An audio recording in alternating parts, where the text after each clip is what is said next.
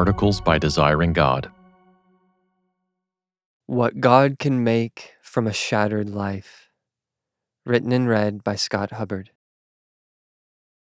Some sorrows run so deep and last so long that those who bear them may despair of ever finding solace, at least in this life. No matter how large a frame they put around their pain, the darkness seems to bleed all the way to the edges. Perhaps you are among those saints whose lot seems to lie in the land of sorrow. You have not taken the bitter counsel of Job's wife, curse God and die, Job 2:9, and by God's grace you will not. Yours is not a fair weather faith. You know that God has treated you with everlasting kindness in Christ. You cannot curse him.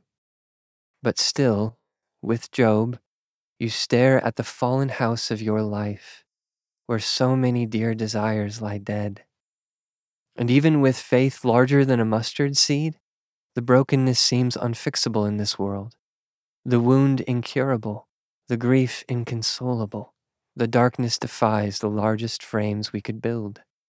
Which is why, when God speaks to such suffering saints in Romans 8, he does not bid them to merely look harder here below, squinting for a silver lining. Instead, he gives them a frame far larger than this life. Groaning bodies, groaning earth. When we think of Romans 8, we may remember only the series of triumphant trumpet blasts sounding through the chapter. No condemnation. Abba, Father, all things work together for good. Who can be against us? More than conquerors. But even as Paul takes us to the heights of Christian joy, he also leads us through the depths of Christian sorrow. For the mountaintop glory of Romans 8 rises from the valley of deep and desperate groaning. The whole creation has been groaning together in the pains of childbirth until now, Paul writes. And not only the creation, but we ourselves, groan inwardly as we wait eagerly for adoption as sons, the redemption of our bodies, Romans 8:22-23. This earth, for all its beauty, lies like a mother on her back, miserable and aching for the cry of new life.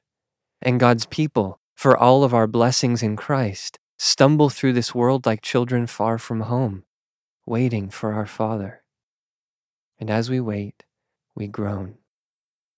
We groan because we, sons of the second Adam, still suffer and die like sons of the first, ashes to ashes, dust to dust. We groan because legs and lungs fail, because eyes grow dim, because paralysis lames and Alzheimer's erases the face of dearest loves. We groan because the tribulation and distress of this age sometimes feel like nightmares brought to life, Romans 8:35, like burdens beyond the strength of our frail shoulders. We groan because hope deferred makes the heart sick, and sometimes the sickness feels terminal, Romans 8:24-25. We groan because the sufferings of this present time can veil the Christ we love, Romans 8:18. We should beware of papering over such groanings with platitudes, however well intended. The saints may find themselves at times so perplexed, so oppressed, so utterly weak that our mouth, open for prayer, forms no words. We do not know what to pray for as we ought, Romans 8:26. And so we gaze speechlessly ahead, the horizon of this life shrouded in one incoherent groan. At the same time, however, we should beware of allowing this present time, these 70 or 80 years, to set the boundaries of our hope, our joy. For, Paul tells us, I consider that the sufferings of this present time are not worth comparing with the glory that is to be revealed to us, Romans 8:18. Into this world of deep groaning, glory is coming. Glory will come. We do not groan then as those who have no hope, for these pains, though they last all our life long, are the pains of childbirth, not the pains of death, Romans 8:22. The sufferings of this present time end in glory, not a grave. And the glory to come will be big enough, incomparable enough to answer the double groaning of this age, the groaning of these broken bodies and the groaning of this broken earth. Renewed bodies. For now, your identity as God's beloved child lies veiled beneath a weak body and a pain-ridden life. Your body breaks like every other body. Your life trips and bleeds on this world's thorns like every other life. In fact, just as onlookers esteemed Jesus stricken, smitten by God, and afflicted, Isaiah 53:4, so may you seem, like a sheep led to slaughter, Romans 8:36. You may appear to the natural eye God-forsaken. You may even appear so to yourself at times. But not forever. One day soon, your true self, hidden for now in Christ, Colossians 3:3, will be seen. Then will come the revealing of the sons of God, Romans 8:19. The freedom of the glory of the children of God, Romans 8:21. Our adoption as sons, the redemption of our bodies, Romans 8:23. Your status as God's child will become manifest not only to the eye of faith, but to the eye of sight, as you shed this death-bound body and like a brilliant flower born from a dirty seed, rise up resplendent, imperishable, powerful, glorious with Christ's glory. You finally will look like the child you are, Philippians 3:21. And finally you will see what glory can do with this life's shattered pieces. Like the palm of our Lord Jesus upon the sick, glory will restore every part of you still broken and blind, still leprous and lame, healing all your unhealable places. Glory will be the balm you longed for but never found here, the cure that felt a world beyond reach. For glory himself will touch you with his own hands, and his scars will banish ours forever. Revelation 21:4. Renewed earth. His scars will banish ours, and not only ours. The creation too waits for glory, its current brokenness a consequence and reminder of our own. The creation was subjected to futility.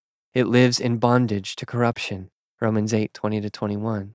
But oh, how it yearns for freedom, waiting with eager longing for the revealing of the sons of God, Romans 8:19.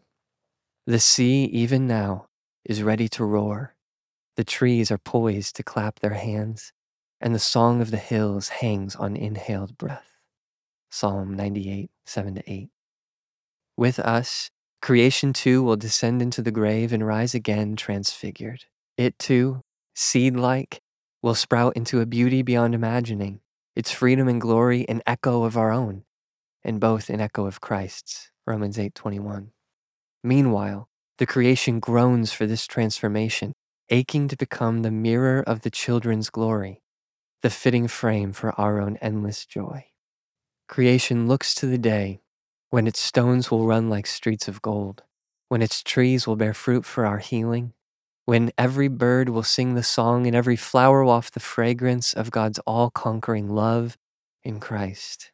Romans 8:37-39. Glory is already here.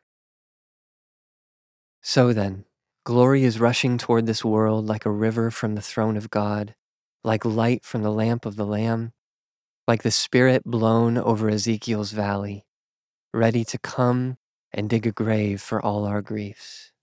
Yet even now, in this present age of groaning, the guarantee of that glory lives and dwells within us. If Christ is yours, then the Spirit of God dwells in you, Romans 8:9. The same Spirit who raised and glorified Jesus has made your heart his home, Romans 8:11. His presence a promise that your groans will turn to glory, Romans 8:23-30.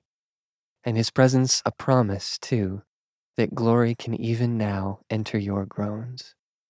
Whenever you walk according to the Spirit, Romans 8:5, you feel the beat of glory's undying heart. Whenever you put to death some deed of the body, Romans 8:13, or respond to heartache by crying, Abba, Romans 8:15, or love Christ in the midst of deep loss, Romans 8:35-39, you hold, like Noah, in olive leaf of the coming glory, a little piece of the land beyond sorrow. Some pain fills the whole frame of this life. Some wounds never heal fully in this world. Some hopes follow us, still deferred, into the grave. But glory is coming. And the Spirit of glory lives even now as our inseparable friend. And the sufferings of this present time, however high and wide and deep and long, are not worth comparing with Him. For more resources, visit desiringgod.org.